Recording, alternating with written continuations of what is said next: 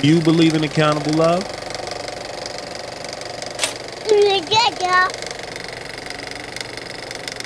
Welcome to Accountable Love, home of the LoveSnobs, where love is a group journey. My name's Aziz.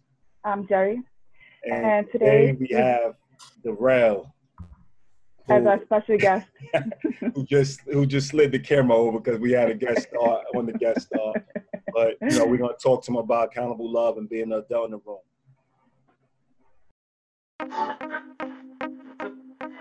Home of the LoveSnobs, LoveSnobs, LoveSnobs.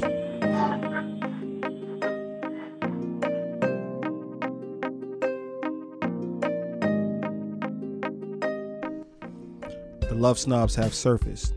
The people that actually use honesty to communicate. The genuine friends that refuse to let you feel sorry for yourself. Yes, those people. The friends that collect your tears every time life makes your eyes rain. The LoveSnobs, the people that don't allow you to settle. Support your dreams, but don't support you sleeping with just anybody. The friends that are so judgmental, they ask you to stay away from negative people and encourage you to surround yourself with positive people. Yes, that friend. The friends that love you even when you refuse to love yourself. The LoveSnobs. Okay, so Durell, what does accountable love mean to you? We always start our discussions off with asking that question for anybody who's a new guest. So, let us know what accountable love means to you. Yeah. Number one, what's going on? Thank y'all for having me. Accountable love to me means, two people coming together for a common goal and being able to hold each other accountable when things go wrong, things go right, common theme, things like that. So if we're in this journey together, I'm holding you accountable, you're holding me accountable, and we're going to do this thing to move forward. Okay, that's what's up. So this is season 3. Our first season we defined our terms. Second season, we introduced the world to the LoveSnobs, and this season we're talking about the adult in the room. So when you hear being the adult in the room, what do you think of? Being an adult in the room. Being an adult in the room means I'm going to take the good with the bad. I'm going to take the bad with the good, no matter what the situation is. I'm going to hold myself and hold my partner to a certain standard. Okay. What's up? So we always hear, so I know in your last statement you said the bad and the good. What distinguishes between actually dating just anybody, because everybody has bad and everybody has good. So if you accept the bad, wouldn't you, typically date anybody? If that's the case? So now, I'm hearing what you're saying. No, you don't. You don't just date anybody. You choose the people you date. All right. So, you seek a partner, you choose a partner, and obviously most of the time you would pick a partner that would be compatible with you and that you're willing to build with. So that's how I think about that. But when you think of good and bad within a relationship, what would be something good? What do you consider something good or something bad? Bad enough for you to work through it and not, second guess what's going on, or not even second guess, make a decision basically. Something that, okay. So for example, if a person is on a substance, that would not be a situation that I would be willing to work with. You understand what I'm saying? That's a deal breaker. Let's be clear. What substance? Give us some examples of. Okay. I mean, for me, smoking would be let's just say tobacco or weed or something like that. That would be a deal breaker for me because I don't smoke, so I wouldn't want to date anybody that does smoke. Okay. That's the only substance? I mean, heroin, crack, acid, stuff like that, like hard drugs. That would be a no-brainer for me that I would not accept. So alcohol is cool? Alcohol would be all right with me, yes. Yeah. How frequent could they drink? Socially fine. I mean, I wouldn't want to be with someone who drinks every single day, has to wake up and drink, has to go to work and drink, has to sneak drink. No, that's an alcoholic. So no, that wouldn't be I would not be able to date someone who was an alcoholic. So define socially, because we have viewers, we have people that listen, and we want to be clear. No, we like to educate. We like to inform. So we want to make sure all the messages are clear, and you're coming off, as clear as possible. Right. For me, I mean, a person that drinks on weekends, I don't see a problem with that. I don't see a problem with a weekend drinker. To me, that's social. So every weekend they can drink. That wouldn't bother me, no. Okay, that's smooth. So you touched on deal breakers. So is that a conversation that you have? At what point when you're meeting someone, whether it's romantic or friendship, because deal breakers go across the board, they should, right? They should be reflected in every relationship, right? Yeah. However, I do know that when it comes to an intimate partner, a romantic partner, there's certain things that you're definitely, like, you could hang out with someone who smokes, but keep them at a distance, right? They may not necessarily be a friend, they may be an associate, they may not come to your house, but you may kick it with them every so often, right? But when you talk about your deal breakers, at what point in the relationship do you have that conversation? I think you have that conversation within the first couple of days. As far as a romantic partner, I think if you're meeting someone, like say I met someone last night and we started to, dialogue on the phone, the following day or for that week, I think within that first week, you need to get your deal breaker stuff out. Within the first week, you would know that I wouldn't date anybody that smoked, because that would be a straight up deal breaker for me. Okay. And what about just like you're really cool with somebody at work, or you meet, you meet a friend, you meet someone that could be a possible friend. At what point in that relationship are you talking about deal breakers? Say that one more time, sorry. I said you established a romantic partner, right? So what about someone who's just a friend? At what point are you guys discussing deal breakers? That's a good question. That's a good question, because I know I have several friends who I hang around with on occasion that they definitely smoke. And kind of what I do is, and I don't even say anything. I kind of remove myself from the room, especially when it starts to bother me and things like that. That's what I would do. Okay, so to answer your question, I think I'm more inclined to tell someone who I'm trying to date romantically how I feel about them, as far as what I'm able to deal with and not deal with, as opposed to a friend who I see on occasion. I do definitely see the, like the differences of the two, but I just think that's me right now. I think that's the direction I would go with. If I'm romantic with you, it'll be within the first week. If we're just acquaintances, there's probably some things I would let slide because of what the situation is. Well, yeah, I think that, we are taught that, friends are, when you think of priorities, they're not on the higher tier of the priorities, right? So there's not so basically when we're connecting with people, we're not really thinking about those things per se, unless they're really putting our life in danger, right? But if it's just something like a vice, like smoking cigarettes or smoking weed or drinking or whatever the case may be, we may let that slide, but our significant other, we don't. But I learned over time that everything should mirror each other. So what you expect in your significant other, you should expect in your friends, who you call your friends. Like the people that you see on occasion, are they really your friends, right? They're probably acquaintances. They're not really friends, right? So the people that you truly call your friends, like if you don't want your girl, smoking and drinking, smoking weed or cigarettes or whatever the case may be, then how could you allow your homeboy to come over and spark up a cigarette in your house? You know what I mean? Yeah. Like it doesn't really go together. I learned that over time as well, because we put less pressure on our friends and more pressure on our significant others. And I get it, like we're building a different life with them, right? And we're intimate, so we're kissing and we're doing all these things that we're not necessarily doing with our friends. So someone that smokes cigarettes, that's like, I don't want to kiss you because you're smoking cigarettes, you know what I mean? So the friends, you're like, we don't kiss, whatever. We're not physically that close, so it shouldn't be that big a deal, but it is a big deal. Mm-hmm. What do you think about that? Yeah, just hearing you talk, like I said, I never, and I should moving forward, decipher between the two. Is just I'm more inclined to accept and tolerate. That's the word I should use. I'm more, privy to tolerate certain things when we're not in a romantic relationship. But hearing you speak and understanding what you're saying, I should be doing that across the board.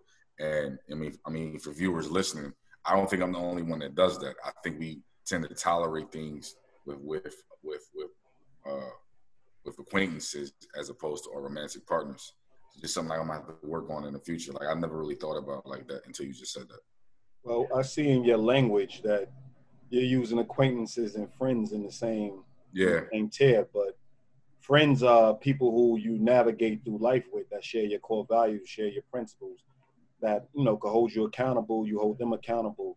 Acquaintances are more at a distance, so the accountability is not as strong because they didn't sign up for anything further than, you know, meeting up more often. Maybe, you know, they're talking about business ideas, maybe talking about work, maybe, you know, just shooting the breeze, maybe playing basketball with, versus somebody who's your friend. You know what I mean? Y'all leaving the basketball court together. Y'all leaving work together. Y'all actually spending time together. Y'all actually make plans, not just plans for the day, but plans for life together. You got each other's kids, so if they don't have y'all morals and y'all principles and the things that are deal breakers to you on the line, I mean, how could you help them with their children? How could you be supportive where they need it the most if y'all don't share the same principles and core values? How could you hold them accountable? Yeah, I mean, no doubt. I think, and then I think back at what I've been saying on our Monday chats of how I've had to decipher certain friends and leave certain people behind. I think I'm still caught up sometimes, not all the time. I think I'm still caught up between making acquaintances, friends, and they're not. And I think that's something I need to work on. So you're working on your vocabulary right now? Absolutely. Like changing the way you structure your vocabulary, changing the way you communicate so you're a lot clearer and, you know, the roles people play in your life?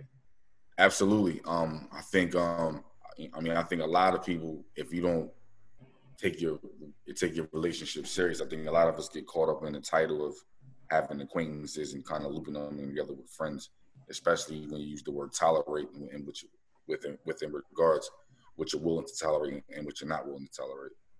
Well, I'm glad you brought up you said tolerate again, because that's another thing that, you know, when most people when you tolerate something, eventually that breeds resentment, right? Like I personally would never want to be tolerated.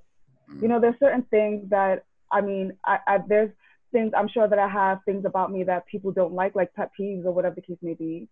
And that's what I would say, like, you kind of, depending on what it is, you take the good with the bad. Like, say I chew with my mouth open. I mean, you know what I mean? Like something like that. Like, so yeah, in essence, you're like kind of, you're tolerating the fact that I chew. But if that's, you tolerate the fact that I chew with my mouth open every time we eat. However, if that's something that you really don't like, you know what I mean? And then you're and every time I'm eating in front of you, all that's going to do is really breed resentment.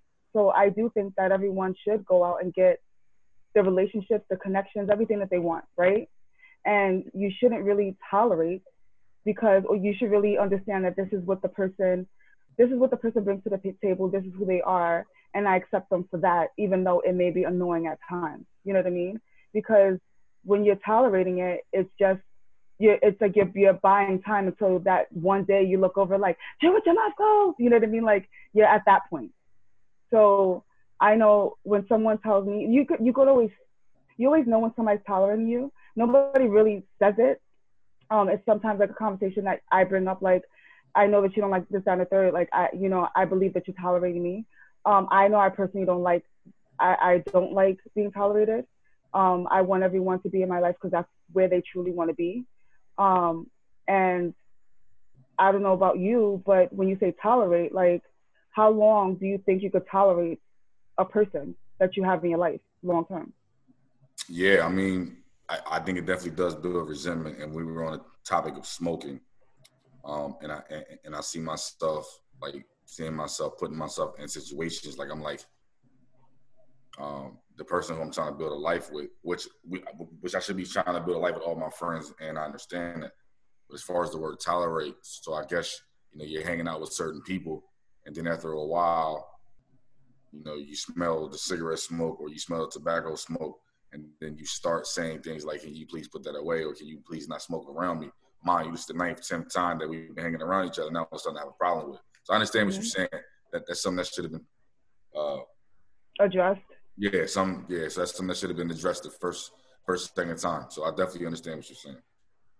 Definitely, we even look at the word tolerance as something we do with our neighbors, something we do with people that we're not trying to even build personal relationships with, because they do have to share the earth with us, and we have to be tolerant of people's differences. But like we said, in our Let's Talk Relationships on Monday at 9 p.m., we were talking about the fact that we shouldn't tolerate somebody in a personal relationship because we're choosing that relationship. So what's happening is you have the discussion, come to agreement, and you just make decisions on whether y'all can move forward with the relationship based on the things you don't like or the things they don't like, things of that nature. But once you move forward, you're saying the pros outweigh the cons. So you're not tolerant, you're accepting of the fact that this person does this, and you're saying that, okay, this con is not that big because the pros outweigh those things, which is greater than tolerance. It's acceptance. You know what I mean? It's like, now we don't have to talk about that anymore because I already accepted the fact that you're going to do this and you're going to continue doing this because you're convicted in it. And I have accepted the fact that I rather be with you and rather have you in my life than not have you in my life. Right. So we're going to allow this to go down, and this is an agreement, and that goes back to, the definition of the adult in the room. So we started off really saying, okay, the good and the bad, and like, what are you saying about the bad, and can you be cool with anybody? The adult in the room has to make a decision. We look at the adult in the room as a leader. You know what I mean? Yeah. When you're telling your children to graduate to being adults, you're ultimately taking on the responsibility of their decision making, everything that comes with it, and being able to accept the consequences that come with your decision making. So being the adult in the room is the person that is unafraid to make decisions, unafraid to live with the consequences, and unafraid to, actually accept the role that they play in people's lives and, live up to that role to the fullest, Everybody's not geared to be a leader in everybody's life. You know what I mean? But they know that they play a big role in a person's life. That's why we connect. You know what I mean? So they live up to that end, the end of the bargain. They live up to all their agreements. They're very responsible. They're accountable. And, they're the adult in the room. They're the ones that's going to hold you accountable when you're going wrong. They're the person who's going to support you when you're doing something right. They're the person who's going to, be transparent and expect you to be transparent as well. You get what I'm saying? Right, no doubt. So at the end of the day, so according to the definition or the notion of being an adult in the room, there could be multiple adults in the room at one time, correct? Definitely. Yes, absolutely. Because leadership, people think of leadership as, Martin Luther King. He's a leader and he displays leadership qualities, you know what I mean? But everybody that helped him get to that point, secretaries, you know what I mean, wives, his wife. All his support system. If they weren't aligned and they didn't play their roles as strongly as they did play their roles, he couldn't be who he was. Right. You know what I'm saying? So they all were adults and they all were leaders and they all sacrificed for a greater good. They all agreed, okay, we're going to take on this struggle of, commonality to make sure that we actually affect change in life. You know what I'm saying? So without all of them really buying into their role, without breeding resentment, and obviously we don't know the intricate details of every last thing that went on. But the point is, we know that the support was there. And we know that because people showed up when they said they was going to show up, the movement was a lot more powerful. Everybody that showed up to that movement and was accountable for showing up to that movement and sacrificed their comfort for that movement, they was adults in the room. You get what I'm saying?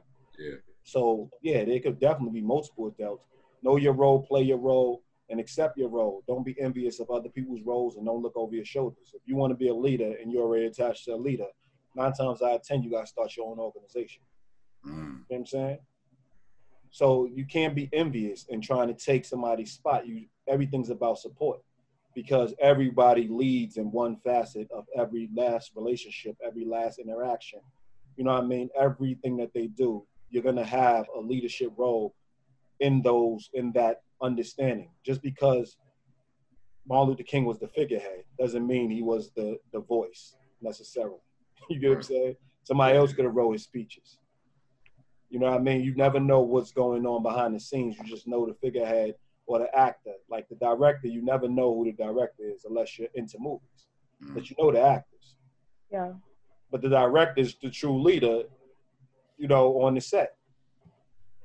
So sometimes the leader's not seen. So you do know what leadership is. You do know the roles you play, but the actors show up and play their roles, which allow them to be leaders in their own right. Right. You get what I'm saying? So we're now looking at leadership differently, and we're making leadership synonymous with being an adult. And that doesn't breed envy. That breeds accepting the roles you play in your relationship. Yeah, that's a really important point, actually. Because when you think of leadership, you think of someone being at the head of everything.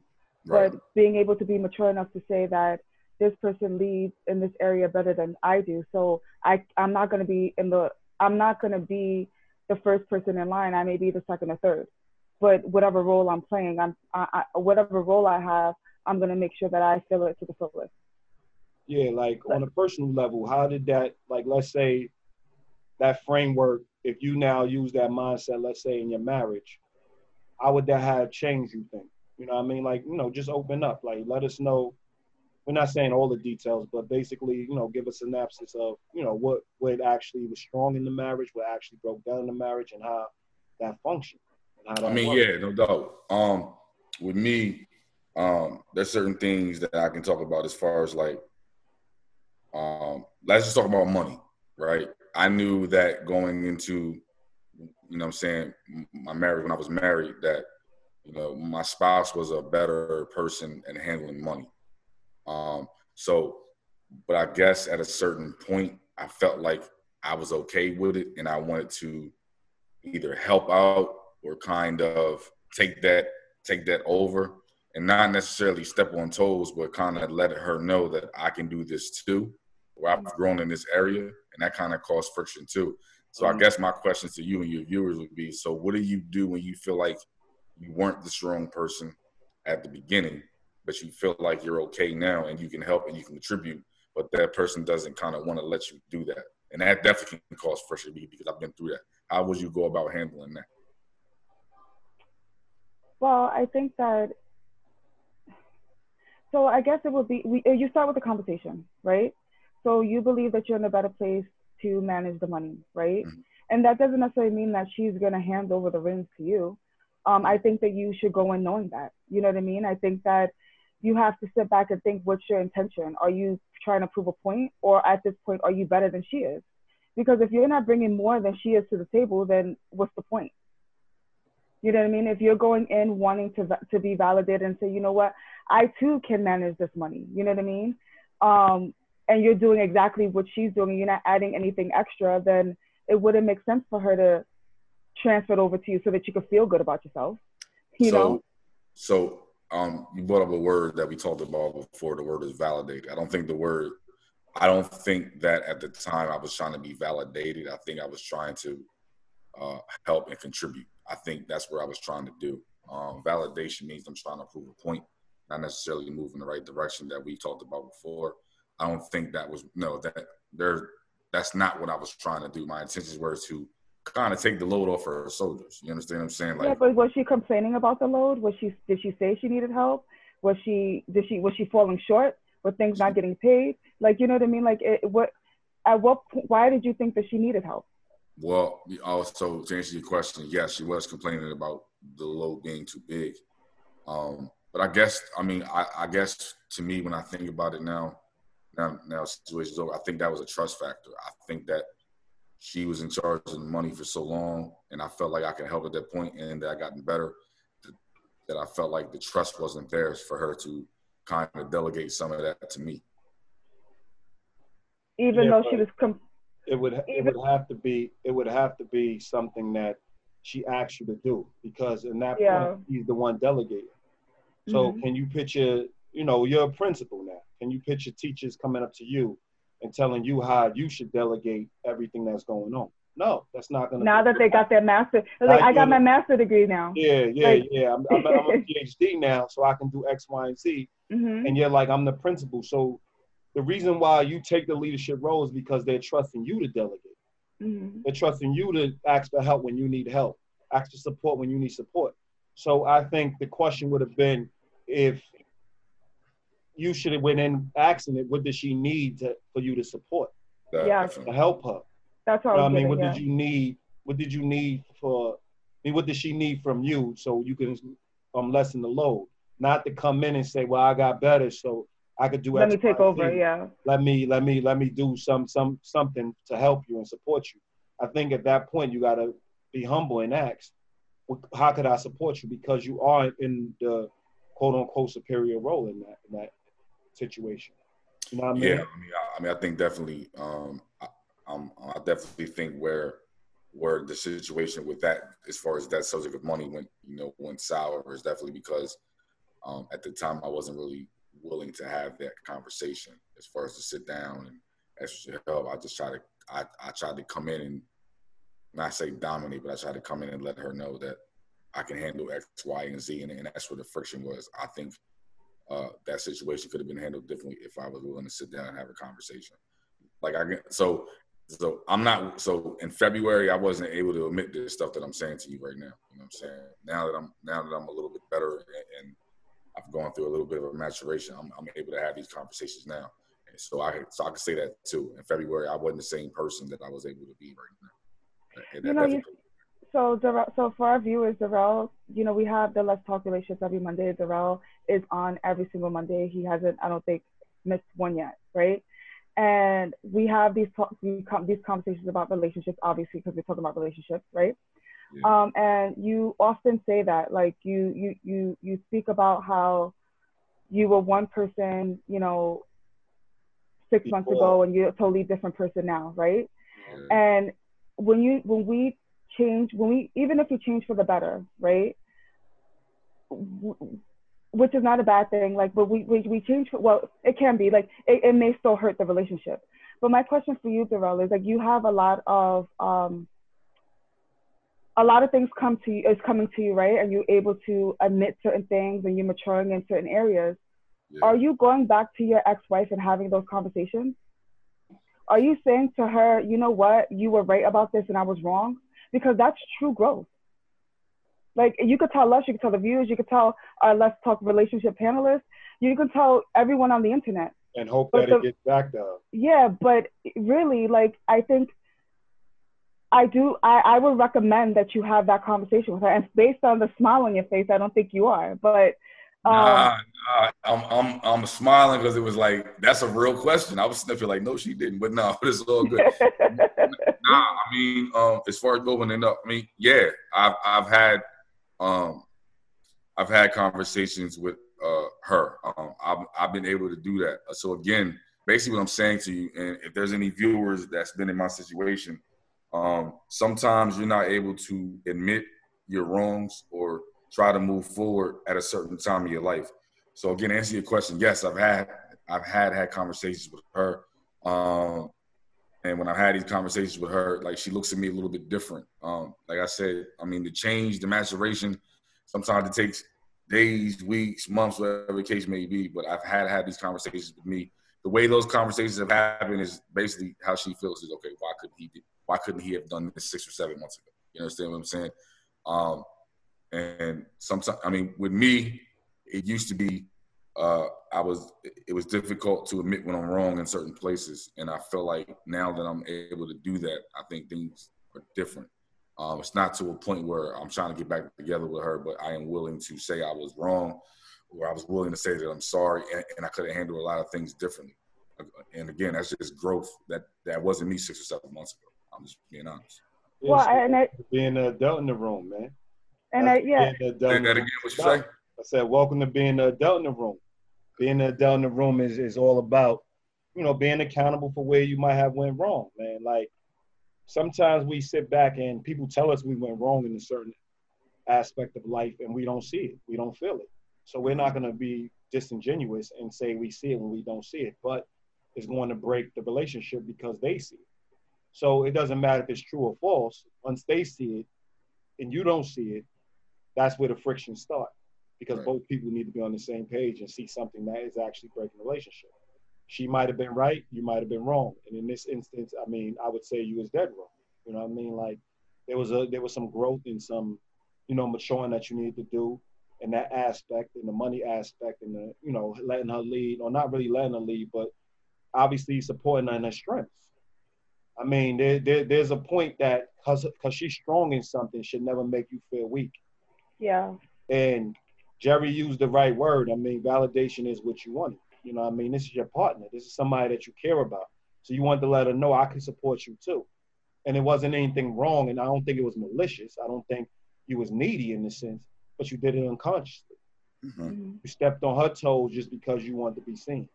Mm-hmm. And if the relationship is not enough for you to be seen, that's where the friction happens, because with her taking care of the money and making sure y'all in the best place possible financially, she's taking care of y'all. So you're already seen because she's made you a priority. No doubt.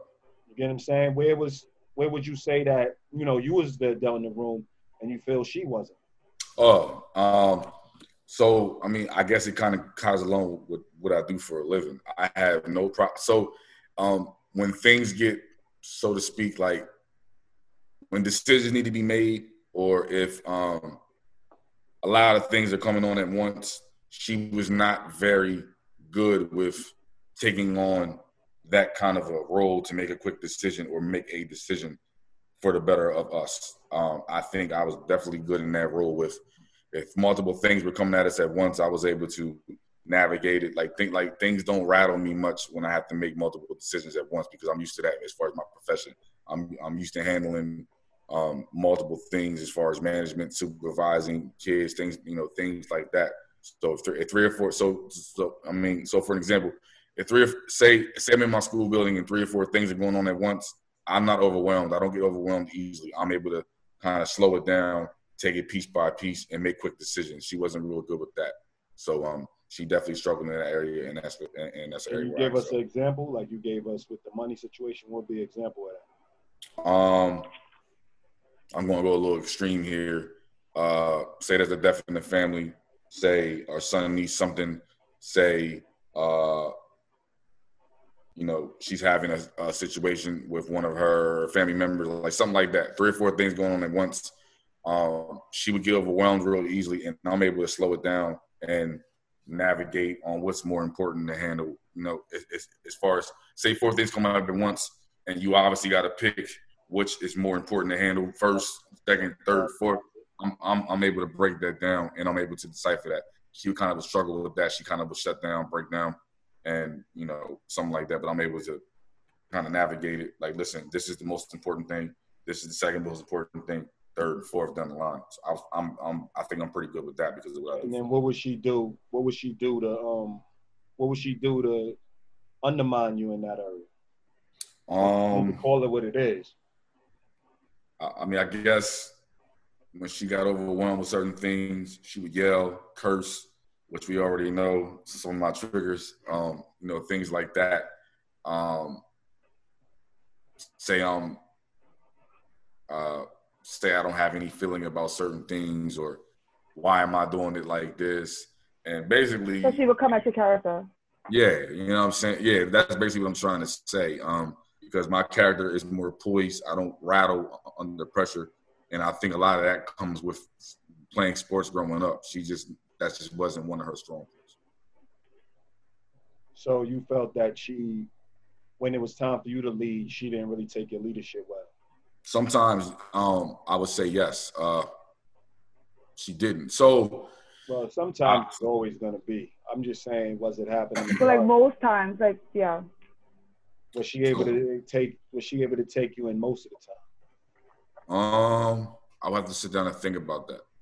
What I was getting ready to say was going into the situation before. So let's just kind of start a little bit back so you can understand. Going into the situation with her, relationship, going into that relationship with her, I walked into her being a single parent, her used to being in control of most situations, her being very dominant, and that was her lifestyle.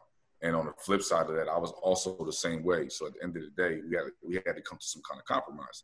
So yes, when things hit the fan and it was time for me to step up, I think sometimes she didn't. I think she wanted to control. I think with her, most of the time, it was definitely more of a control thing. She wanted to control a lot, and I think that's where a lot of our friction started. And it started because you guys didn't have, so you went in knowing that she was a single mother, right? I did.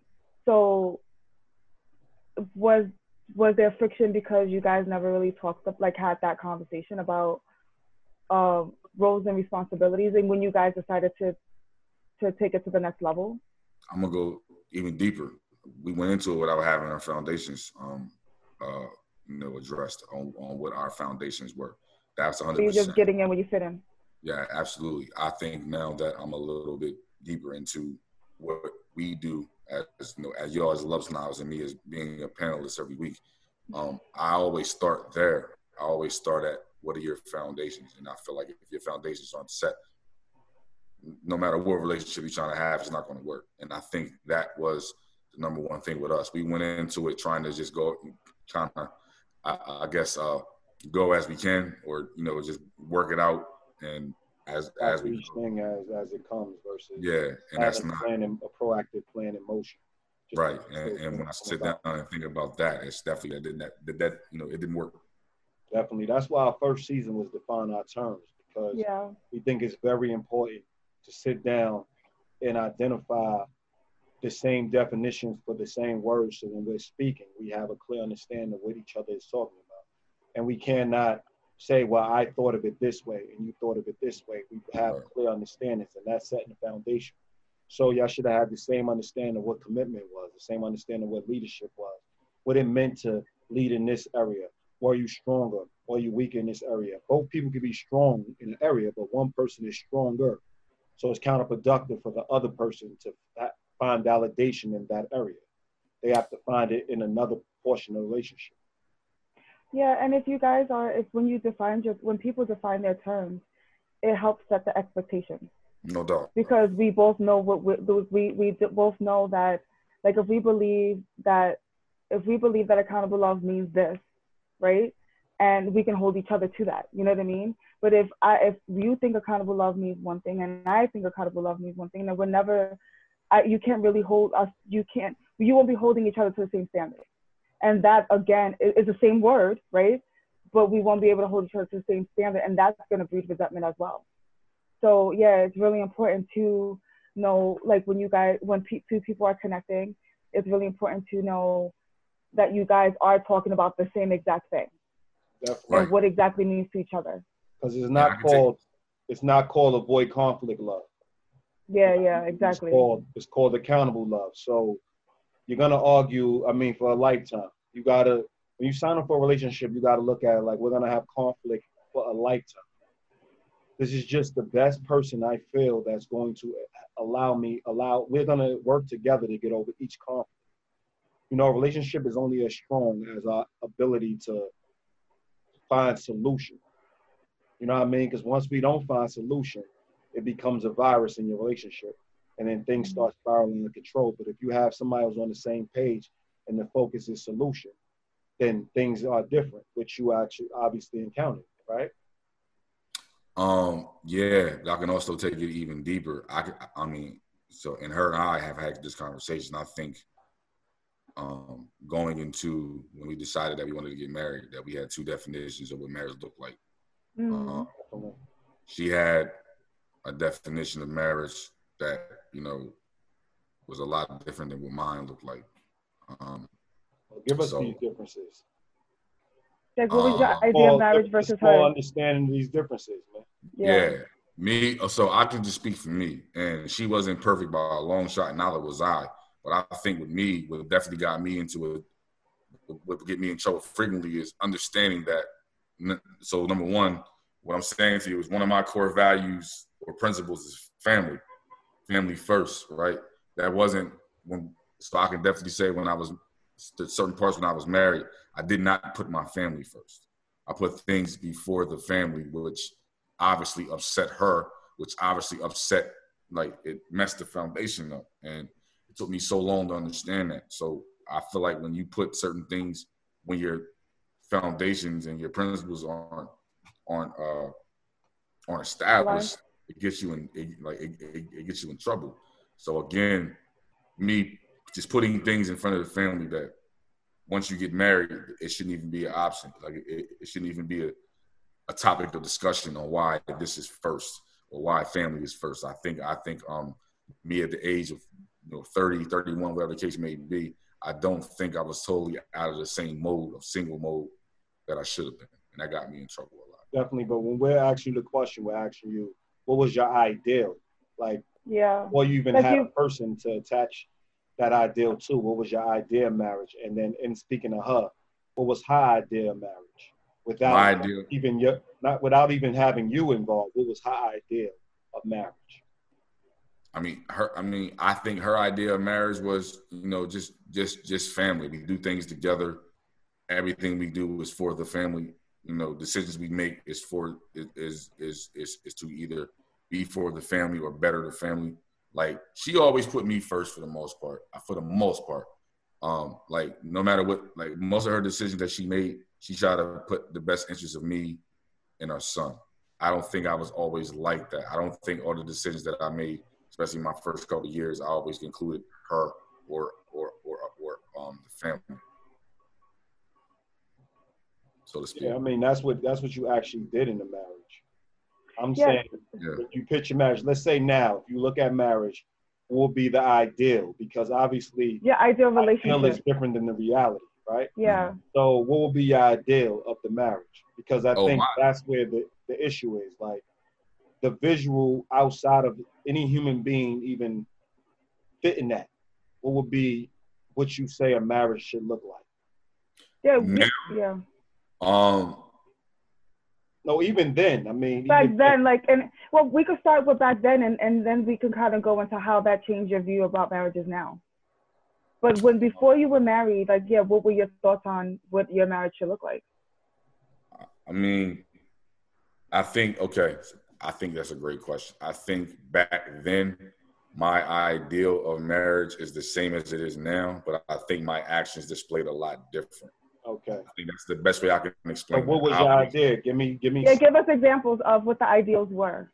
An ideal marriage for me would be, first and foremost, putting God first in our relationship. That's number one for me. Okay, number two, us working together as one and not two individuals, because the individual should have left before we got married. God. So putting, us working together as one. Number three would be making investments and doing things as a family to set ourselves up as far as wealth and money and things like that. Those are things that I definitely didn't take into consideration. And number four, don't want to say starting a family, but continuing to build a family, meaning having more kids and things like that. So those are four things that I did not put into the account. Now, I knew going into marriage what it should look like, but the lifestyle, so that's the difference. The lifestyle I was living back then was not conducive to a marriage. Definitely. And you was now, last time we was on Let's Talk Relationships, you was telling us you was dating. Does this person have the idea of what your ideal is when it comes to marriage? No doubt. Four codes.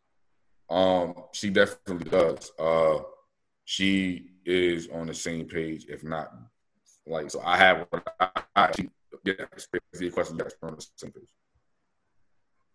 We didn't get that. What did you say? All right. We had a little technical difficulties. Now we back. You know what I mean? So we was sitting here talking about Durell and being an adult in the room and being in his marriage and being an adult in the room.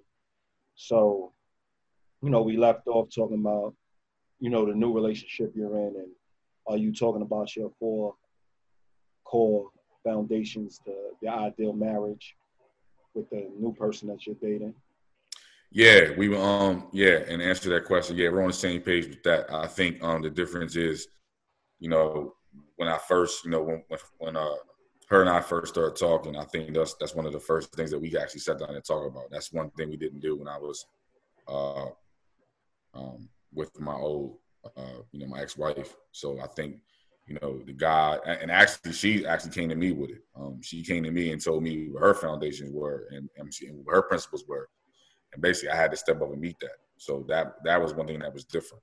But we definitely sat down, and within the first couple of days of us talking, she definitely let me know what she was about what she was willing to tolerate, what she was willing to deal with, what she wasn't willing to deal with, and how she wanted to be moving forward. So that was definitely a change. So she was ready for the long term, and she was letting you know, like, I'm not settling for anything that's not no doubt, 100%. And a person that's not fully committed to what we're trying to build. 100%. Excellent start. Is this the person that's too shy to get on the Come on, yeah. yeah. She and she listens every week. She's always tuning in every week. I believe she shares it every week. She just, she don't want to reveal herself. She's not.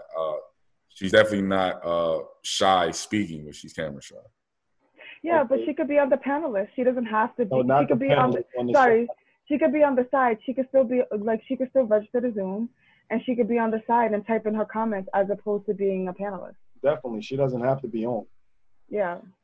So again, I'll have this conversation with her. And go ahead. So we're back. Durell relocated, so I hope that the internet is better where you are. But we're going to get right to it about the question. Now that you are dating someone new, what are some of the things that you put in place to make sure that you guys are on the road to a healthy relationship? Yeah, the first thing that you have to do that we talked about is putting yourself into a situation where we're talking to people who are experts on relationships. And one thing we do faithfully every Monday is listen to the Love Snobs every Monday. There's a new topic that I hear and build on each week that I try to, use for the week. And if I can take the time to spread the word to other people, then I try to do that. Yes. Yeah, we appreciate your participation. I think you just said a very valuable thing. And a lot of experts in relationships, therapists, life coaches, things of that nature, have the same issue. People come to them when it's a little too late. Yeah. And not when they're starting the new relationship. And a lot of people, it's cool that you start the relationship and it's two people and it's between two people, but it's really important to make sure you get counsel in the beginning of the relationship if you truly invested. So you at least know where you're going, where you want to be, and you know the right questions to ask. And I think a lot of people wait till they have the problems to actually start coming and getting some services. But it's very important, I think, when you're in a healthy place to actually see how to maintain that health for a lifetime, Yeah, so that's a very important thing. So we do think that what you're doing is great. And, we're glad that you was on. We're glad that you came and set aside some time to, have a discussion and join the Accountable Love Podcast. Our aim is to make everybody love snobs and really to take, relationships very serious. Even if you have fun in them, even though you enjoy them, be serious about the things that help the foundation stay firm and you can enjoy everything else a lot more and a lot greater. Yeah, and being comfortable getting support throughout. Like as you said, it's not like you don't wait till the problem is so blown out of proportion that you're desperate now, right? And you're seeking help to just survive. You want to live. We want to live. We want to live with the people that we're building with. So it's really important that it's something that we know that we need support throughout. And it's No, so it's really important that we acknowledge that. I think we are conditioned or we're taught that we don't need any help. You know what I mean? We're taught that we can get through this by ourselves, or we can roll with the punches, or when the problems arise, we'll get to it. But if you are proactive and get to it before it becomes something crazy, your chances of surviving that relationship in a healthy way is greater than if you don't deal with it at all. Definitely. So we would like to thank Durell again. Thank you for joining us. Yeah, thank you, Durell. In another discussion on the Accountable Love Podcast. So. And you can catch Durell on you can catch Durell on Let's Talk Relationships. He's on every Monday. We're on every Monday. We talk about a new relationship topic. If any of our viewers have any topics that they would like us to discuss, you can always inbox us. But again, we're here every Monday. If you want to be a guest, let us know. If you want to see what we're about, check out our webinar on Mondays. Definitely, and we have a new web URL. That's what it's called, a new URL. I'm old now, but we have it's Love is a Group Journey. .com. We're not AccountableLove no more.com. We love as a group journey.com. So, you know, come visit the website. We have everything on the website. We have relationship building services for whoever needs support. We have, you know, we have blogs, we have podcasts. We have webinars, we have things of that nature. So, you know, join the discussion. We want you to, you know, get education or get informed about relationships the best way you can. So, you know, enjoy. And again, thanks Durell for participating today. No, thank y'all for and every having Monday. Me. I'll see you guys on Monday. Thank you for having me. All right. No worries. Bye. Take care.